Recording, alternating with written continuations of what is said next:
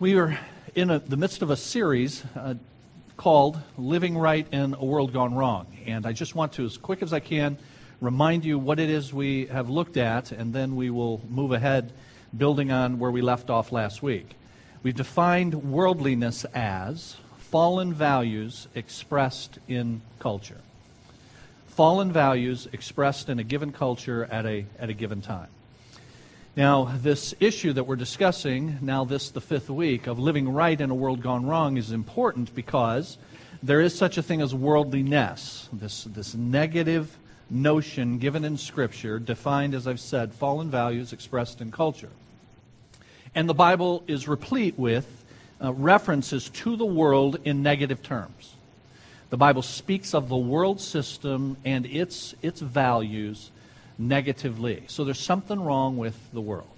And thus the need for us to think about how can I live right in a world system, in a system in which the values that are expressed in culture, 2012, Southeast Michigan, America, how can I live right in a world system that has gone wrong? And Jesus addressed this in John 17 when he prayed to the Father that my followers are in the world, but keep them from being of the world.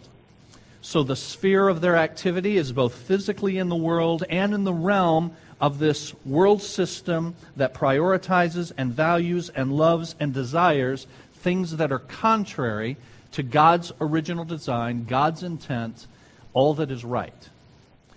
They're in that, but help them not to be of that. But there are different ways of forming that relationship. The right way is to be in it, not of it. But I've told you that there are those who have tried to work out that relationship in other ways. To not be in it and not be of it. So to withdraw yourself from the world, isolate yourself from the world. Or to be in it and be of it. That's your average worldling.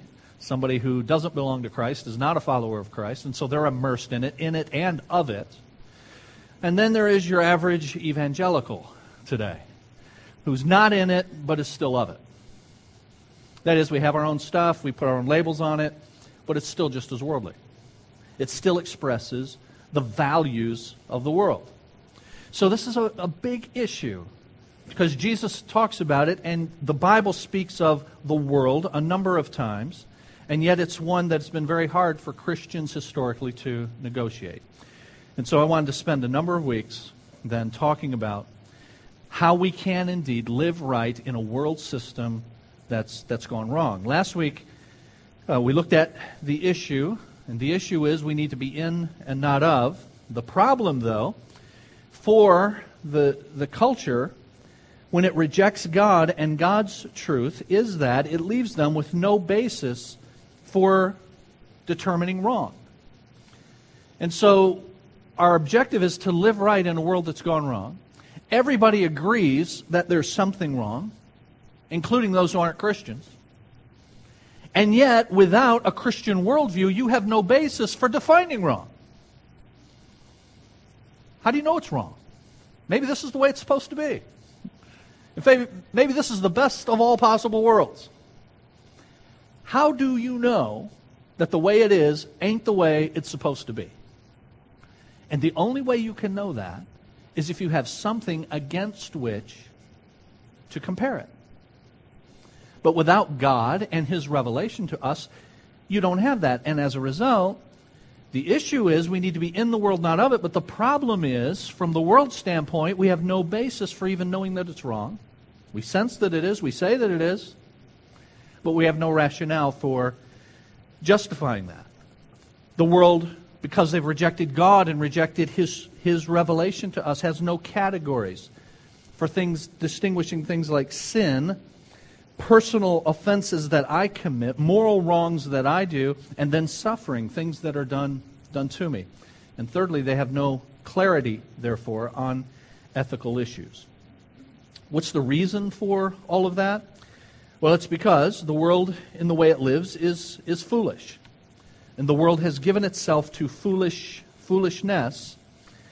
And it is foolish because of Romans chapter 1, rejecting the God that has made us and has told us His truth.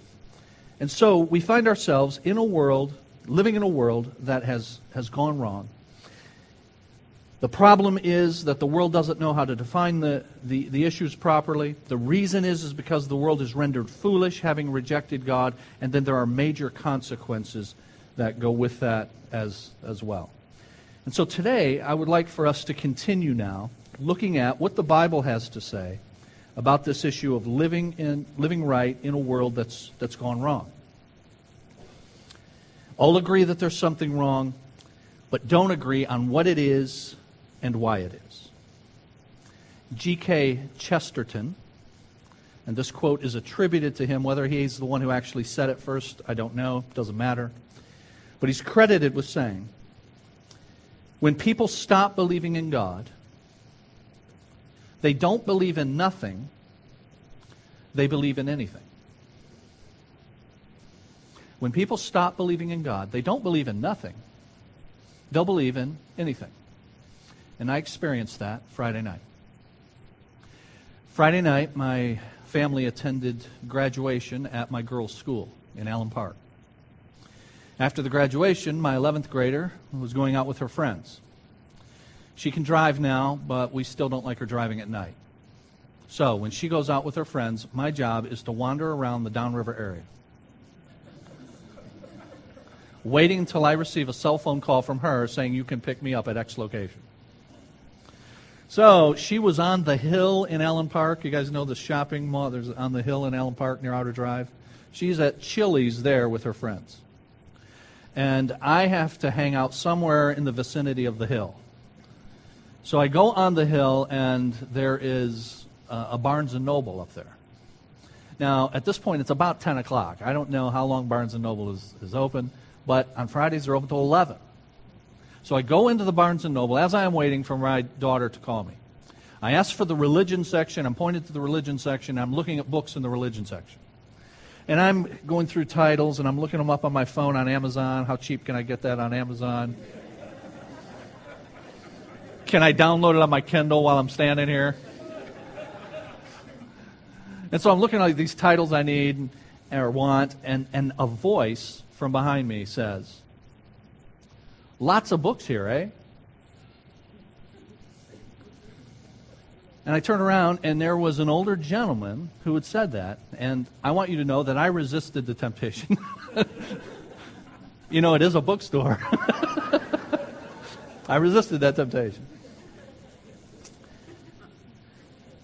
Lots of books. So he has purposely seen a guy looking at religious books, and he wants to strike up a conversation. And we did. And he says, have you ever heard of a guy named Edgar Cayce? And I said, well, I've seen his name in print. I didn't know it was pronounced Casey. I thought it was pronounced Case, but I've seen his name. He says, well, what do you know about him? Well, I know he's taught some philosophy, and he dealt in metaphysics, but that's about it. And he says, well, what do you think of him? And I said, well, let me ask you this. What does he think of Jesus? You want to start a conversation? You started it. What does Casey think of Jesus? Well, he says, what do you want to know about what he said about Jesus? I said, did he say Jesus is God? Now, I just want to stop before I go on. And I want to relate that story because it relates to, I think as you'll see, Chesterton saying when people stop believing in God, it's not that they don't believe in anything, they'll believe just everything. They don't stop believing, they'll just believe anything, said Chesterton. So you'll see that from this guy, I think. But I just want to stop at this point and suggest to you that when you speak to someone who is not a Christian, always point the conversation to Jesus. And immediately I want to know, what does Casey believe about Jesus? And in turn, what do you believe about Jesus? And this guy then says to me, well, he believes in Jesus. I go, good, what does he believe about Jesus? Right? Because everybody believes in Jesus. All the cults, everybody has to tip their hat to Jesus. Do not be fooled by anybody saying, I believe in Jesus. What do you believe about Jesus? Who is Jesus? I said then, he believes in Jesus. Does he say that Jesus is God? And this gentleman said, he's the Son of God. I said, let me ask it another way. Is he God the Son? You see, I'm continuing to push for, is Jesus God? Because no false belief, no cult will say Jesus is God. Well, he wouldn't say that. He said, but you know, Casey had these marvelous cures for physical ailments. So now he starts going on to physical ailments. And did you know if you rub fish oil on your arm? I go, no, I didn't know that, and I don't care. And he pulls out of his satchel this big book written by Casey. And this guy has got this thing dog-eared and highlighted. And he turns to it and he reads these remedies that this guy had come up with for physical ailments. And he says, what do you think of that? And I said, it's beautiful. If it makes you more physically healthy, go for it. But did Casey ever come up with a solution to the ultimate health issue? What is the ultimate health issue? It's death. Which is another suggestion I make to you. When you talk to unbelievers, bring it back to Jesus. And then as you talk to them about Jesus, press home the uniqueness of Jesus. Ain't nobody like Jesus. Nobody. Because Jesus is God. And Jesus conquered death. So did Casey take care of the ultimate health issue? Where is Casey? He's dead. Well, he's not all that healthy. The fish oil? I mean, really? You got to go through the fish oil and then you're going to wind up in the same spot as me? Give me the McDonald's and get me out of here quick,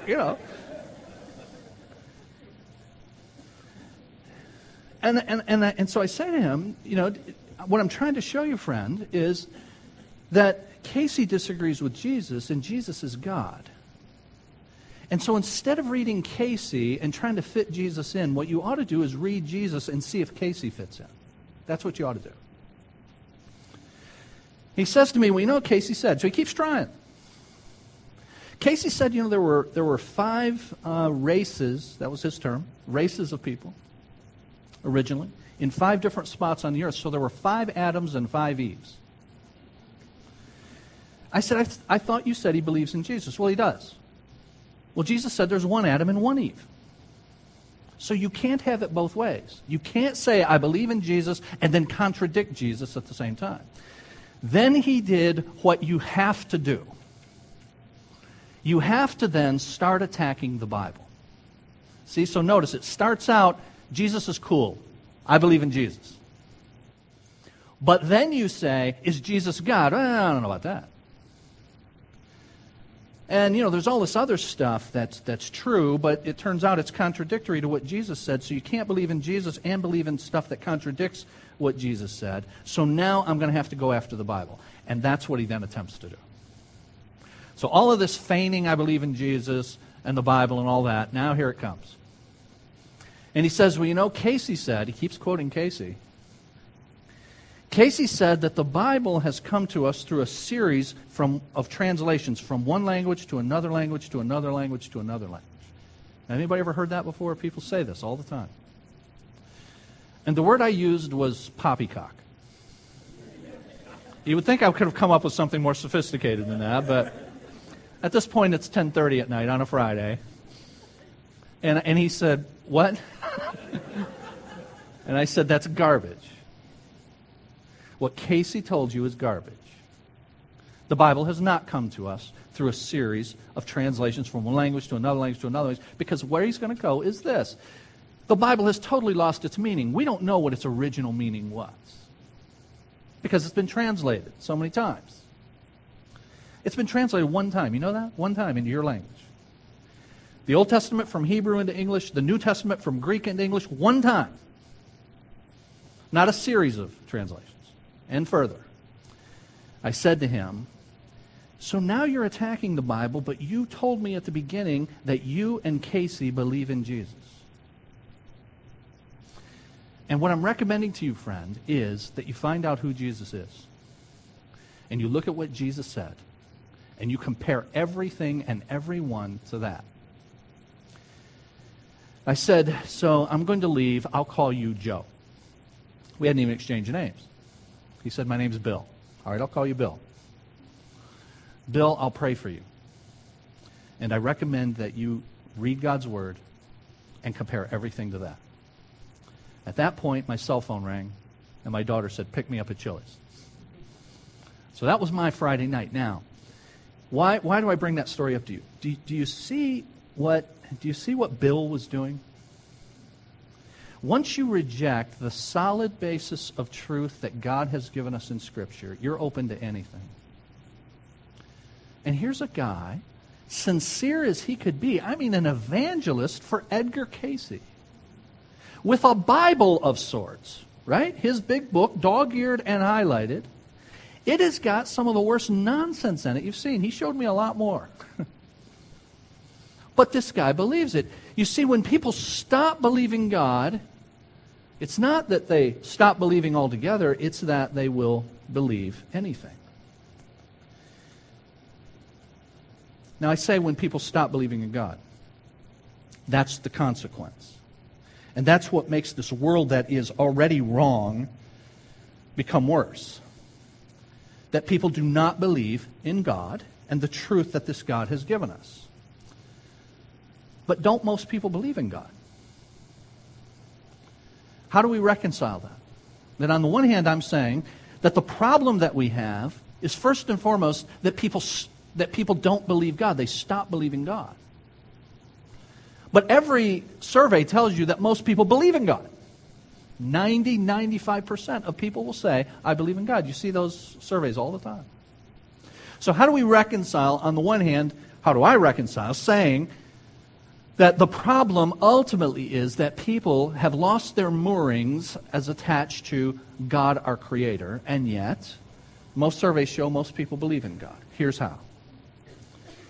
There are two different kinds of atheists. You see, there's the philosophical atheist. There's the person who writes books. Christopher Hitchens. I mentioned him a few weeks ago. Richard Dawkins. These are the people who are philosophical atheists. They think about this. And they have intellectually arrived at a position that says, I don't believe there is or ever was a God. Philosophical atheists. Those are very few people. But the largest group of people are not philosophical atheists. You know what they are? They're practical atheists. The reason I say that the world we live in has gone wrong and is made worse because people are detached from belief in God is not because most people will fill out a survey and say, I don't believe in God. Most people actually say the opposite. I believe there's something out there. It's not that most people are philosophical atheists. It's that most people are practical atheists. Now, how do you know a practical atheist? A practical atheist is identified when he or she has a problem, and in figuring out what the problem is and how to fix it, God is nowhere to be found. God's not part of the equation. A practical atheist is somebody who will say on paper, I believe in God. But in practice, in their everyday life, with the stuff they have to face, God makes no difference. And I contend most people are practical atheists. And I will just say, convicting, so I'll move on quickly because I don't like to be convicted. Many professing Christians behave like practical atheists. When it comes to our issues, where's God?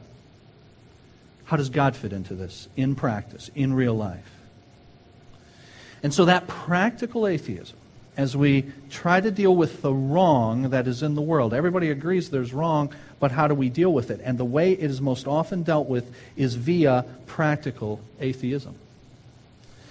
And that results in this. It results in locating responsibility for the wrong outside of me. If I detach God from the equation, now it's just me and it's you, it's us. There may be a God out there, but he makes no practical difference.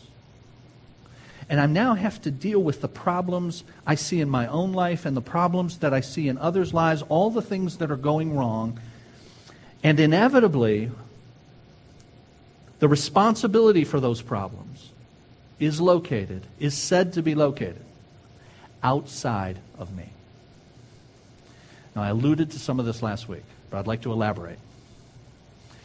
So people detach it from God. They detach the problem from God. Practically speaking, we are practical atheists, but we live in a world that is surrounded by wrong. We need to deal with it somehow, but we're not going to deal with it in the way that God would prescribe because we're practical atheists. And so that results in us locating the problem, the responsibility for the problem outside of ourselves. So, what's wrong with the world? The system. Fix the system. The bureaucracy, the government, politics. Now notice all of that is where? Outside of me.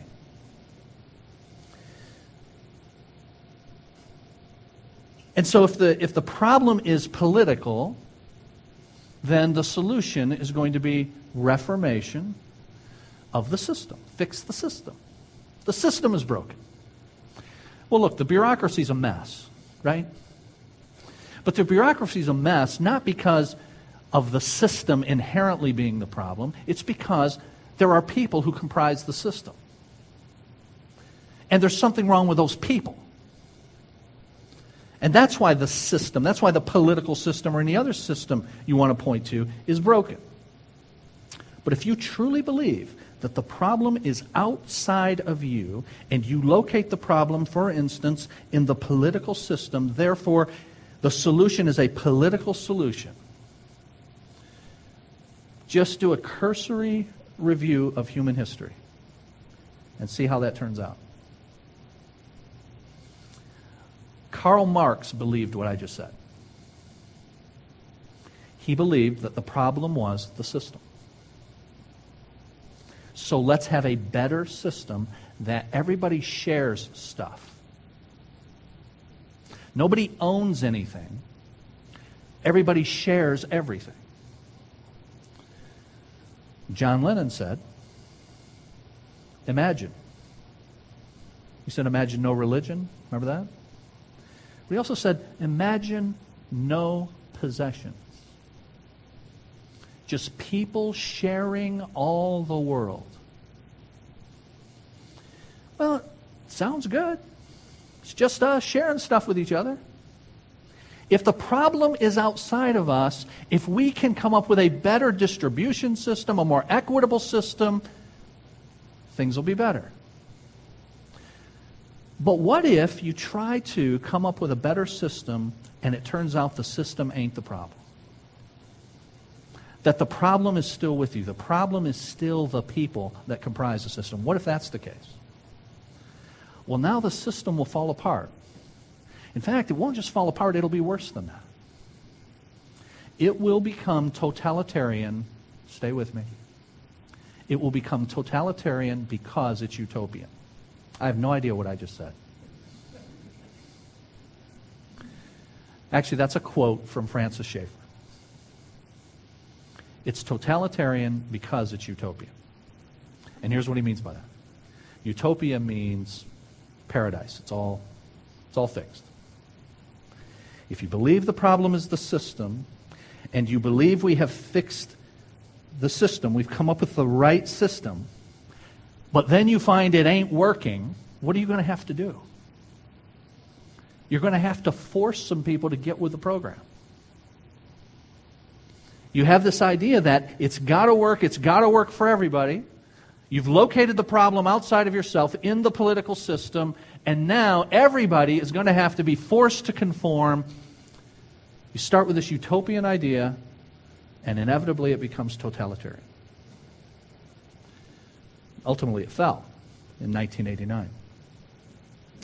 So, we reject God as the major part of the equation because we act as practical atheists. That results in us locating the wrong, the problem, the responsibility for it outside of ourselves, perhaps in the political system.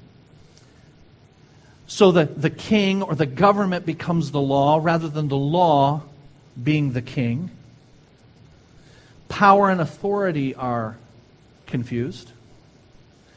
Those who have the power are authorized, they have the authority to then carry out what's best for fixing the system, maintaining the system. And what happens is, friends, you end up with a situation where the cure is worse than the disease. Or you place the responsibility outside of for what's wrong, outside of us individually, not just politically, but psychologically.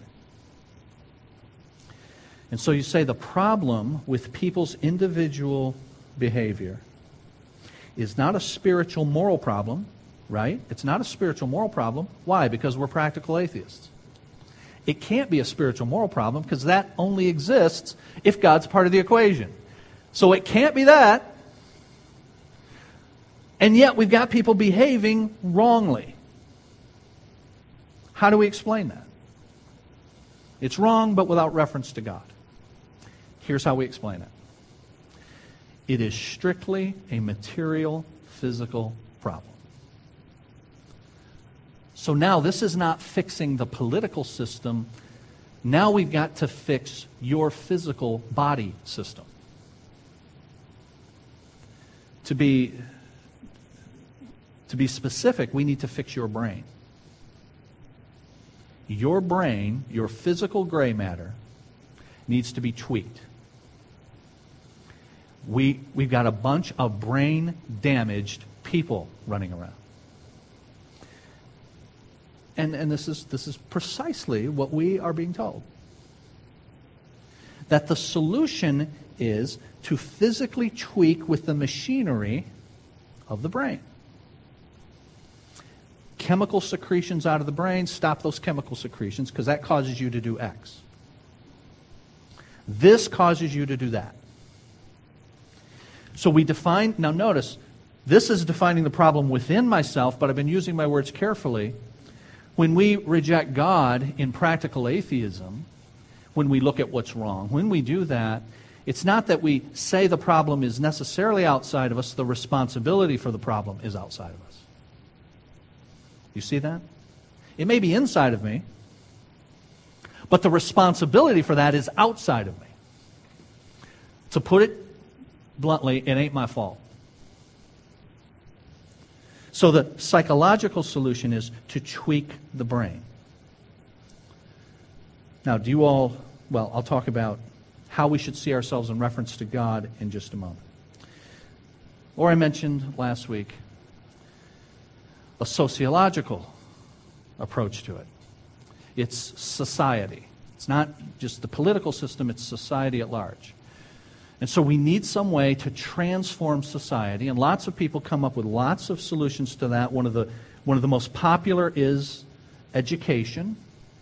So by educating people, we will make them see more clearly, find their place in society, play their role in society, become productive members of society. You hear this stuff all the time, right?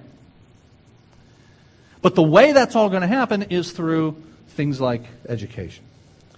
And what it all has in common is it locates the responsibility for the problem outside of myself. But if we see ourselves in reference to God, if we stop playing the practical atheism game, if we look at the wrong around us and we say that's a God thing, somehow that's attached to God. And friends, if we look at the problem in our own lives, and instead of being practical atheists, we say, the problems in my life are somehow attached to God. Now we can begin to look at a real solution, both for ourselves and for the world around us. But we won't get the solution unless we first define the problem correctly. We've got to stop locating the responsibility for the wrong outside of ourselves. We have got to stop that, and we have got to stop buying into that. So, what does it look like if we now see ourselves in reference to God, rather than God being this just absentee landlord? Yeah, there's something out there. I filled that out on a survey, but practically speaking, He makes no difference. What's it look like if God's an active player? And not just an active player, the most important, primary player. Well, now, I don't see my brain, for instance, as just this independent machine of gray matter material. I don't just see my brain as what makes me do what I do. But I see it not just from a physical standpoint, but from a physical, material, and spiritual, non-material standpoint. The way I think is not just how my brain works. The way I think is how my mind works. I'll repeat that and explain it. The way I think is not just how my brain works. The way I think, the way you think, is how my mind works. Brain, mind. You say, aren't they the same thing? The brain's the machine. The brain's the gray matter. The brain is all of the connections and the chemicals. That's the physical, material stuff. Let me ask you, from a God standpoint, are you merely physical, material stuff? You are that. You know, the wiring can go haywire. So we are physical, we are material, and stuff goes wrong with that. But I'm not just that. And when I think I'm just that, I am practicing practical atheism. You're more than that. Your brain is more than a machine, more than the gray matter. It is your mind, and your mind is the interaction between, yes, the physical, the material, and the non-material spirit that God has given to every one of us. And that's why there's moral culpability for what I do. Because it's not just a machine. It's a machine interacting with the Spirit. Romans chapter 8. The sinful mind is at war with God. That's what it says. Now, how can you have a sinful mind? Well, let me ask you this. Can you have if it's just the brain, can you have a sinful brain? I mean, it's just the brain. It's just my lawnmower doesn't work sometimes. It won't start. I need a new spark plug. It's not sinful that my lawnmower doesn't work. The machine broke. So how can the Bible speak of... Notice it doesn't say the sinful brain is at war with God. The sinful mind is at war with God. It is because the way you think is more than your gray matter. It is your gray matter being operated on by your immaterial part, your spirit. Your mind is your brain interacting with your spirit. There's a spiritual God component to how you think. And that's why the Bible speaks of intellectual sin. We sin in the way we think. Ephesians chapter 2, it says their foolish hearts were darkened, it says. They were darkened in the way they think because of sinfulness.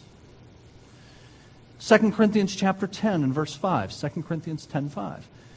We are ordered to take every thought captive to the obedience of Christ.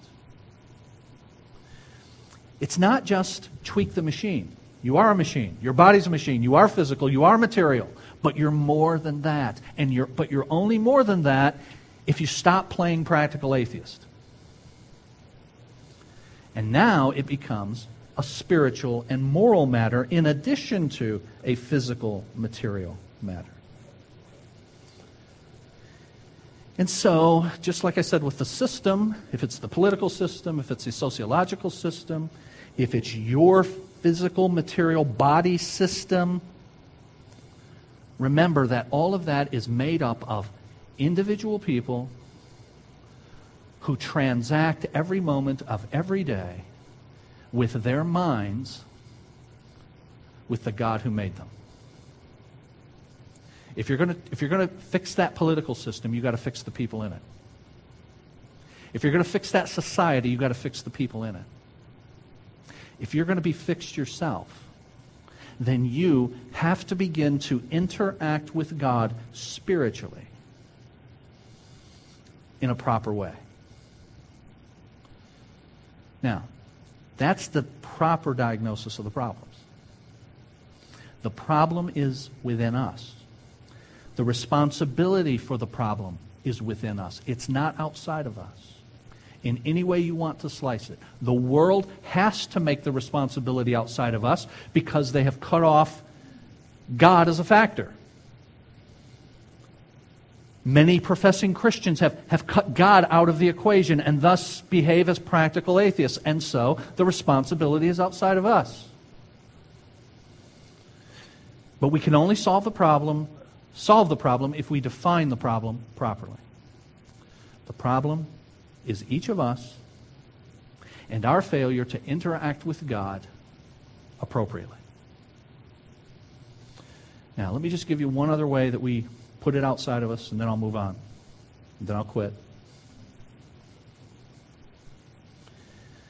You say, well, okay, the political thing, the sociological thing, the brain thing, maybe I got some of you on the brain thing. The political thing you don't care about. The sociological thing, that's too out there. And I haven't done much of the brain thing. So how about this? Here's another way that we locate the problem, responsibility for the problem outside of ourselves. It's when, just to put it very straight, we point the finger at other people around us. Now that gets all of us. All right, so if I didn't get you with the politics or the society or the brain, every one of us here plays the blame game, don't we? The reason that my home is a mess, and I don't mean physically a mess, dirty. The reason the relationships in my home are a mess is because of him or them. Notice, I locate responsibility for the problem outside of myself. And in so doing, we are doing exactly what the world wants to do. We want to locate the problem outside of our responsibility, and we are, in turn, playing the practical atheist. Dear friends, I get it all the time when I talk to people. So, someone wants an appointment, I might start out and say, what's the problem? There's one for you, right? What's the problem? And invariably, without exception, I can't think of an exception to this. No one has ever come to me and go, I'm the problem. Nobody does that. When I say, what's the problem has a name, and it's somebody other than the person who's sitting in front of me. That's the problem. If you can fix that problem, life will be good. Well, we can fix that problem. Of course we can. Brother Kirk already talked about hiring a hitman, burning down houses. Well, if that's the problem, let's eliminate him. By the way, for the record, this is recorded. I'm kidding. If that's the problem, let's get rid of the problem. Let's fix the problem. But the truth of the matter is, that is not the problem. That person is the stimulus that exposes your problem. That person undoubtedly has all sorts of problems. But he or she is the stimulus that exposes your problem. What they do is they push your buttons. Right? Yeah, he knows how to push my buttons. So the problem is he knows how to push my buttons. And my response, forget my response, the Bible's response is, no, the problem is you got too many buttons. You got too many buttons to be pushed. You got buttons hanging out all over the place. So instead of dealing with the button pusher, when we counsel together, we're going to deal with the button manufacturer. And that's you. I usually get one session and that's it. I didn't come to talk about me. I came to talk about him or her. Okay? Now, friends, what I'm telling you is that the problem is, from a God standpoint, the way you and I interact or fail to interact accordingly, appropriately, with the God who made us. And that problem gets multiplied in society and in politics so that we have a world that's gone wrong. If we are going to live right in a world that's gone wrong, we got to define the problem accurately. And the problem for you, the problem for me, is me. It's you. Now, if that's true, and it is, then the question is, what is the solution? What I've tried to show you in these first few weeks is the vain attempts that, absent God, in practical atheism, folks make to define the problem. And it's always defined wrong, because it's always located outside of, responsibility is always outside of me. The Bible locates it within you, within me. If that's true, if you believe the Bible's diagnosis of the problem, now we can look at the Bible's prescription for the problem. And we will end with this. If the problem is within me, and responsibility for the problem is within me, then is the solution going to come from inside of you? You're the problem. I'll just give you a hint about the solution. It's going to have to come from outside of you. So the Bible does the opposite of what we want to do. We want to locate the problem outside of us and the solution inside of us. The Bible says the problem's inside of you and the solution is outside of you. So we are going to begin to look now at the solution for the inside of you and me and all the you and me's around us that comprise the world, so that we can look at now the positive side, living right in a world that's gone wrong. Let's pray together. Father, thank you for this opportunity to think hard, to think in ways that we're not accustomed about the world in which you have placed us, to carry out your work and your will, to look in the mirror and to think about ourselves, sometimes in painful ways. But we thank you for this opportunity. Because, Lord, each of us suffers from problems that have been inflicted, but all of us suffer from problems we have inflicted, self-inflicted wounds. Because the ultimate problem for each of us is in the mirror. And I thank you for telling us the truth about ourselves, about what the problem is, so that we can accurately now apply the solution. I pray that each one here will believe your diagnosis of the problem, that many here will understand that in their own lives, in what they've been imbibed in their reading, and in the solutions that they believe are necessary, that they have been deceived, that they have listened to those who inevitably locate the problem, responsibility for the problem outside of ourselves, because they've detached you from the equation. And so, Lord, help us to remember that you are always the most important player in every relationship and every circumstance in which we find ourselves. And therefore, we are not to behave as practical atheists, but we're to understand that we interact with the true and living God every moment of every day. And that our bodies, marvelous though they are, because we are fearfully and wonderfully made, are not merely machines that break down, but rather we are spiritual beings that interact with you. And how we respond to our circumstances and those around us exposes our interaction with you. How we think about ourselves and about you and about those around us is not simply an intellectual matter, it's a spiritual matter. Oh God, help us to see that. Help us to believe that. And help us, Lord, to be able to come back next week as we then look at your solution then to the problem. We thank you for diagnosing the problem, and we thank you for the gospel of the Lord Jesus, which gives us the solution. Go with us, give us safety, bring us back. We pray in Jesus' name. Amen.